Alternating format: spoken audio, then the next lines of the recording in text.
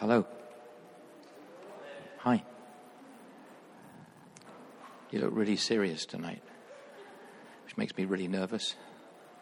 Anyways, it's really cool just hearing stories and how Andrew started off tonight with that just awareness of the power of both God's story and our stories. So I don't even know whether I'm going to do what Tim wanted me to do, but he's out the room, so don't tell him if I didn't. Is that okay? Just between you and me. I'm not quite sure whether I got right what he wanted. I asked him twice, and after that I thought he's going to think I'm dim, so I'll just pretend I understand. You ever get that feeling? You just don't ask again because they're going to think you're really dim. Anyways, so, yeah. And also, I'm going to watch the clock so you get home by 9 o'clock tonight. Is that okay? You look terrified. Help me, Holy Spirit. So, I've been trying to follow Jesus for 45 years, which most of your parents weren't even born then, so I've just got to respect that.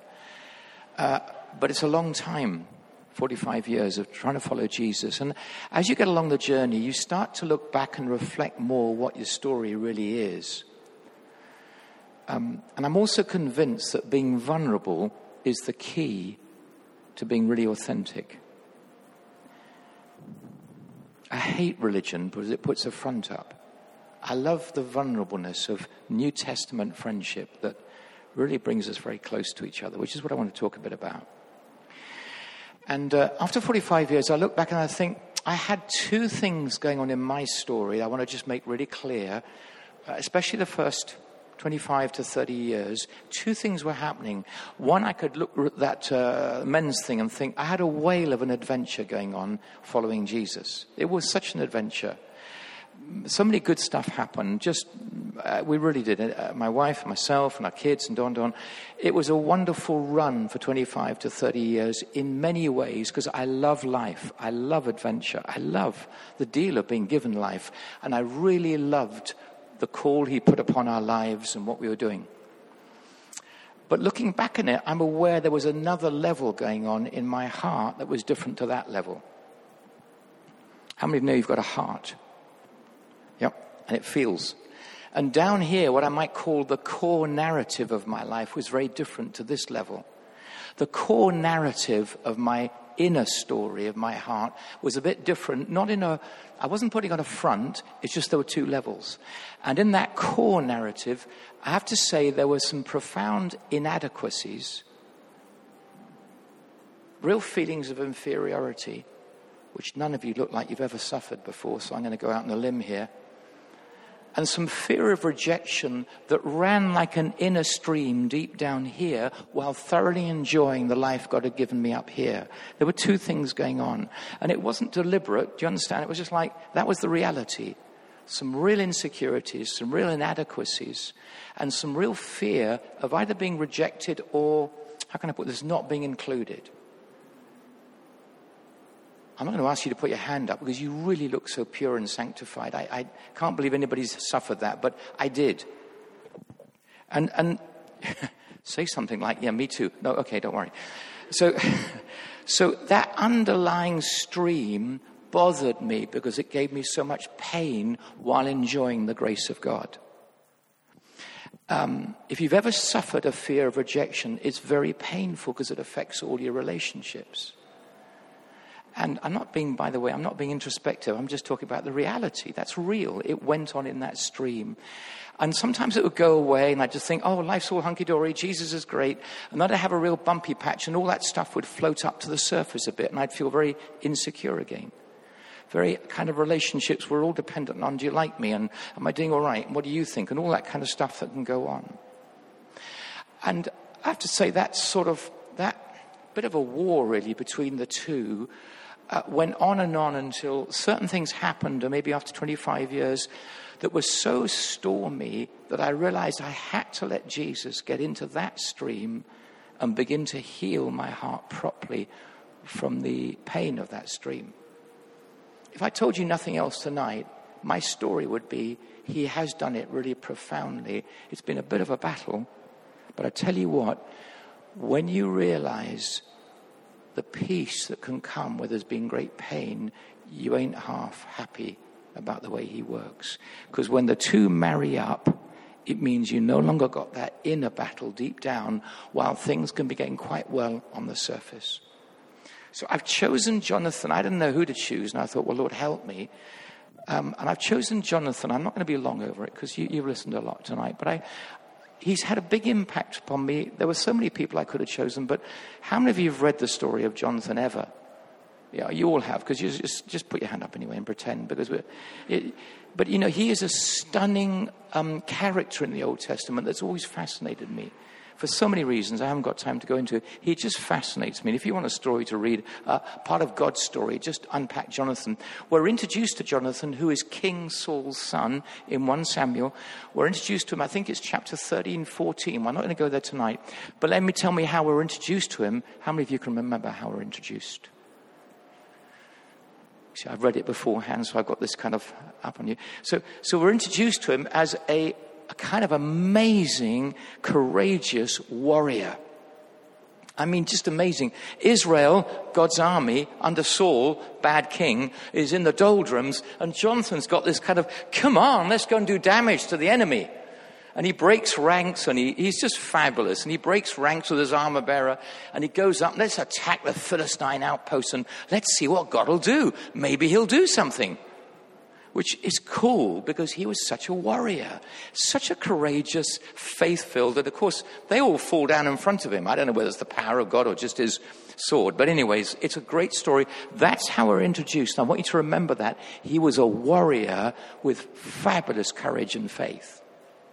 But the bit I wanted to take you back to was when he meets David. So fast forward real quick. If you can imagine the story, King Saul, the king of God's people, is rotten in that inner stream of his life because he's deeply insecure.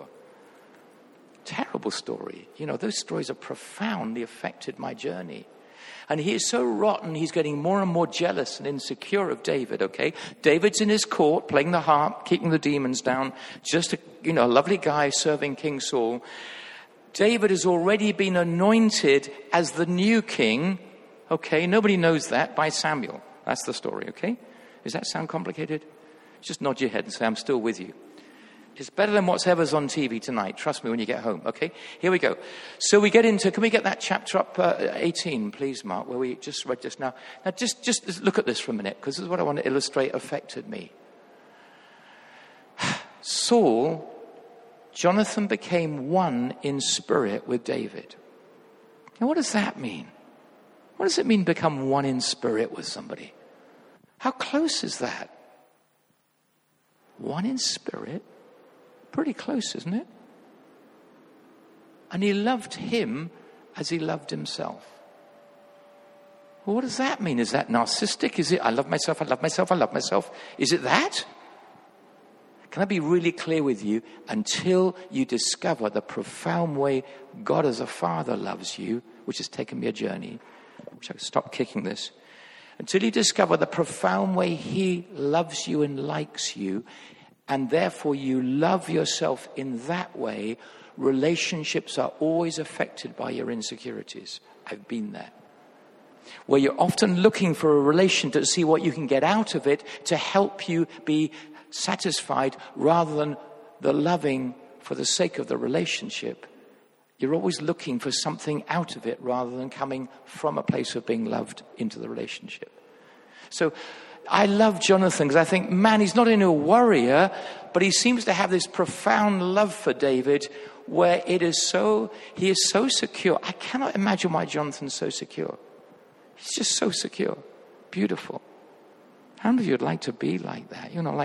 Just so loved and so loving himself. Why does Jesus say you love your neighbor as you... What's that about? It means you truly have got to figure, am I that liked by God that I could enjoy being me, at rest in who he made me, and so able to have relationships that are profound in the dear love I have for others? My journey was so insecure, it's taken me ages to get to the place where I realize he really, really likes me. Does that matter? Is that me? No, that's a different kind of me.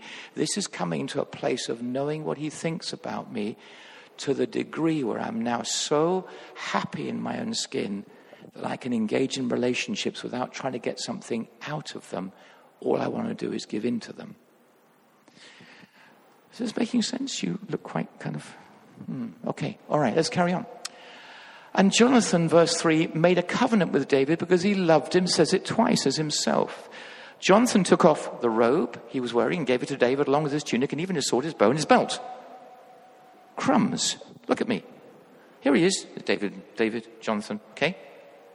This profound knitting together of friendship is so close, so profoundly close. Jonathan starts to take his natural armor off, his robe, his tunic, his sword, his bow, or whatever else, his belt. What's he doing? He's removing all his armor and defenses to make himself available for a profound friendship that, if you track through 1 Samuel, is just amazing. He's taking all his armor off. What does that tell me? You know, for years in that first 25 years of my life, and even onwardly, it doesn't happen in a day, I had a certain kind of armor which I kept on because I couldn't bear the thought of being discovered by others fully for who I am. Guess what? In case they rejected me when they found who I really was. How many of you know we can keep up a kind of a presentation, fit for whatever circle we're in? It's church, it's work, it's this. Here I am presenting, and that, you know, you have to do that to some degree. But you know what I'm trying to say is, in the kingdom of heaven, it should be very, very different, where we can take all our armor off and be available for true friendship, because we're not so afraid of being found in case we're rejected.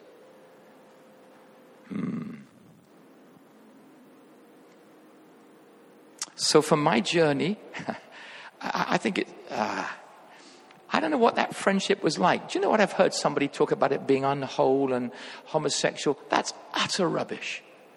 That relationship between David and Saul is one of the profoundest prophetic signals of the true friendship God so longs his people to have in the kingdom of God. Somebody prayed over me early on, which I can't remember what Julie said, a little phrase. She said something about relationship before destiny. Do you know what? God loves friendship to abound in his kingdom of a profound kind that's different than anything this world can get, because we're allowed to take our defenses down, our armor off, and say, this is really me because I know he likes me as I am because he created me in his image, so I'm jolly well going to be comfortable with my skin, available for friendships that are so profound and so loyal, they become strong parts of who we really are on earth. How many of you would like more of that? I might just like a little bit more of that. I'm not sure. I really would, because I think it's an amazing gift from a father to his children. But I've had to take... So for me, in my journey, I'm meant to be telling you my story, but I get to preach. In my story, I realized shame, if you understand the power of shame, had wrapped itself so around my inner core bit of my journey, had so wrapped itself around me, I didn't dare take all my armor off. It just felt so vulnerable to say, this is really me, in case you exclude me from now on because you don't like what you find. But yet I long for true friendships. I long for it to be real and solid without the insecurities inside. I long to be able to... Are you allowed to be really free to be who you are? And so it began a journey for me, which is why I'm trying to do my story. Around about 30 years into my journey, it began a really big deal of God, of just saying, God, you have to remove the shame off my heart that gets in the way so much of what I'm really longing to have in terms of relationship. Shame is a pig. It's a pig of a pain, because it just whispers to you, Alison, did you say, somebody said it earlier on, like, something's really wrong with me. Who is it who said that? Did you say that? You did, Peter. Okay, Peter. Something's really wrong with me. You know what? I better keep the armor up. I better keep the fig leaves up. I better keep some sort of pretense up. Something's wrong with me, and it's so painful if I'm found out. I'll keep the pretense up. Jesus wants to take the shame away. He's the shame remover. He never shamed a single human being ever on earth. He never put shame on people. He took the shame off all the time. And so my journey was, I've got to get the shame off my heart so that I can actually enjoy being me, for crying out loud before it's too late. Because you can get very developed in keeping up your defenses, can't you? You can get very developed. This is how I present. Even in church. Church should be a shame-free zone, I want to suggest, shouldn't it? If anywhere there should be no shame, it should be amongst God's gang. But for me, my journey, my story was, oh, Jesus, you've got to deal deep down with that core narrative, my deep inner story. Please come and take the shame away. So I'm free of that inner wrestle and pain. Do you know you can be very successful? Or I'll use spirit, very anointed, very gifted, very called, and have an inner core pain of still feeling not included. You can. Because success and gift and calling and ministry aren't a sign that's all well in your heart level, your heart journey, are they? We've all figured that. I hope we have. So my story, I'm looking at the clock, my story, really inspired by Jonathan. I wish I could tell you a bit more, but let me just tell you two further things about him. But let me just say this really clearly, that the cross of Jesus Christ is where my shame was taken. That's where it all went, was on the cross. This isn't a feelings issue. This is a profound, how can I put it, claiming back from the cross for myself the freedom from shame, because Jesus became my shame on the cross. I bet, if you're allowed to bet in the kingdom of heaven, I bet somewhere amongst us in the room will be shadows of shame that always keep you smaller than God really made you to be. Always keep you slightly afraid of too close relationships in case people find out who you really are and then they don't want you. So we should jolly well pray shame off us all tonight, shouldn't we? I think so. I'm just going out on an edge here, okay? So could we have the last scripture up? Is this making sense to you? You've got to keep nodding because obviously I'm, can we, could we get that? Sorry, just before then, Mark, I know I'm jumping about. Yeah, look at this. I wish I could tell you more, but listen, King Saul gets worse. He just gets crazy, jealous, insecure. Can I make a suggestion to you, please, that I learned? So I suffered because of how my early childhood was. I really suffered the shame result. The thing that fascinated about Jonathan is, how could he, with such a profoundly insecure, angry, jealous, wild father, turn out to be such a beautiful, whole, free son? How could that happen? I would have thought Jonathan would have himself been deeply insecure, angry, jealous, because that's how his father was. Let me say it. I honestly believe the powerful work of Jesus is to redeem us from our history, give us back our identity, teach us how liked and loved you are by him, so that your history never defines who you really are and you get robbed of profound friendships in the kingdom. I think it's fair to say, and I have to ask my wife, who's not here tonight, not because we had a row, it's okay. We've just been busy, okay? I think now my wife and I, have the best set of friends I've ever experienced in all my journey. You have to understand what that's like when you've had pretenses for a time. I think, including here in this community, we have some friendships that I can't tell you the sense of, I can just be myself. It's okay. I can just be myself, and it's okay. I don't have to pretend, and we're all busy doing the work of the kingdom. I don't have to pretend. Relationship is more important than destiny. Can you hear that? Because there's all sorts of other sounds around about what's important. I want to say to you, I believe the Jonathan David mix is a profound prophetic pointer of how God would love things to be amongst his people.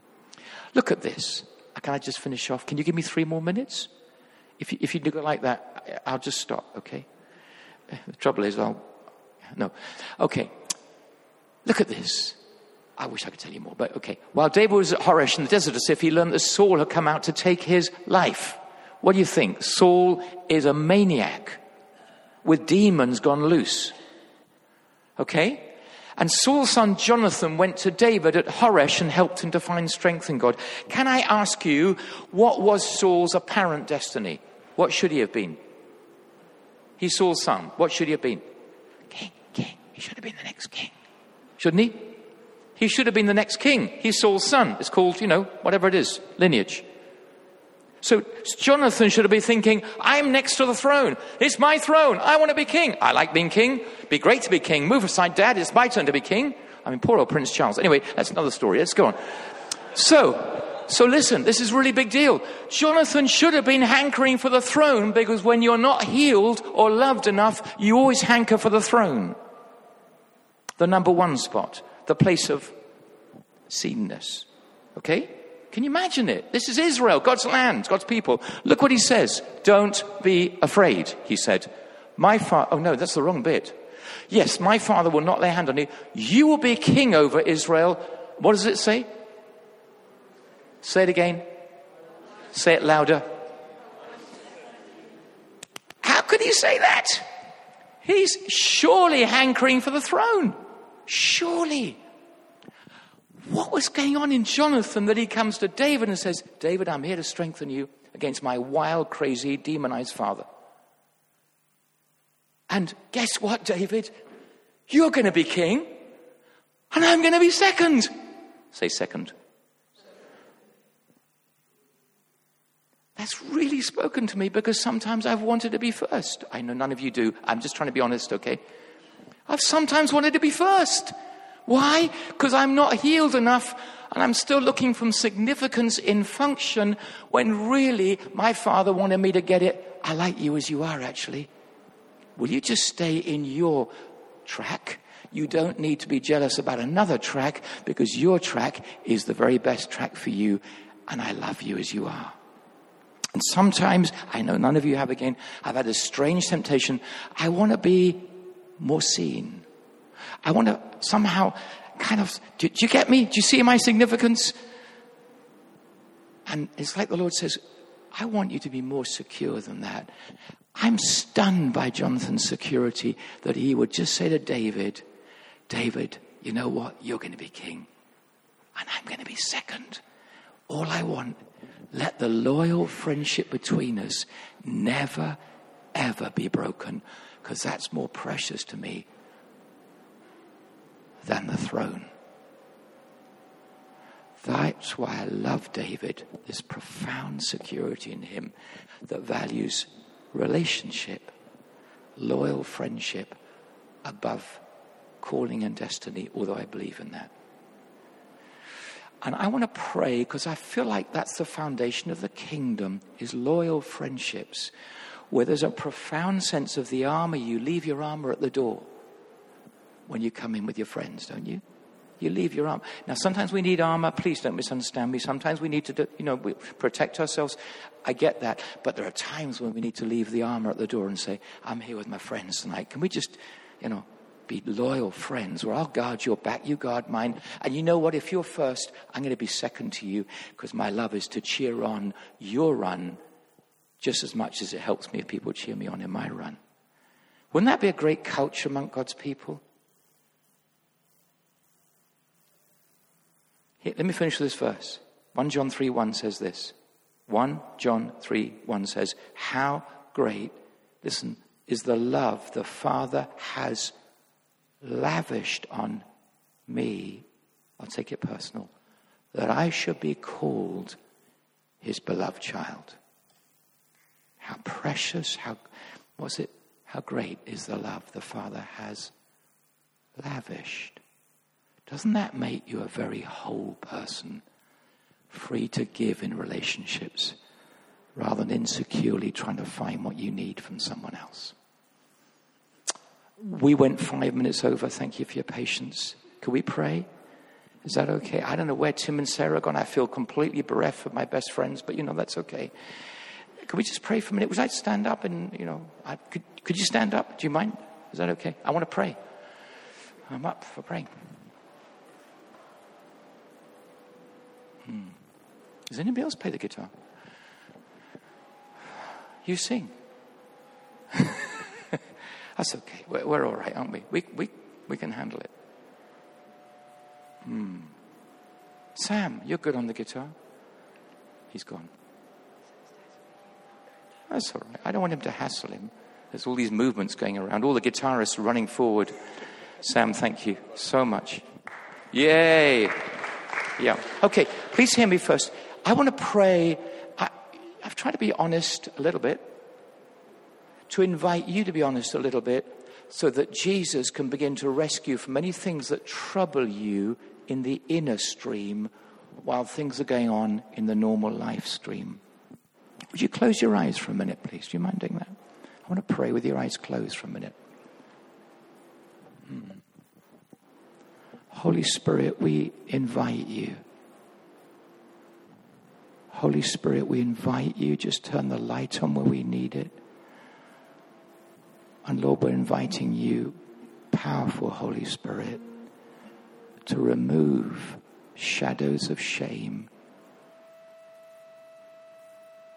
that lie inside us about who we think we are. As your eyes are closed, which they could just for a moment, would you just put your hand up if you think you do have struggles with insecurities and shame and feelings of not being, just be honest like I've tried to be. Would you do that for me? Just raise your hand for me, because you know what? I want to pray that will bust some of the shadows that keep swirling around your heart and spoiling who you've made to be. Oh my goodness. Okay, so thank you. Put your hands down, can you?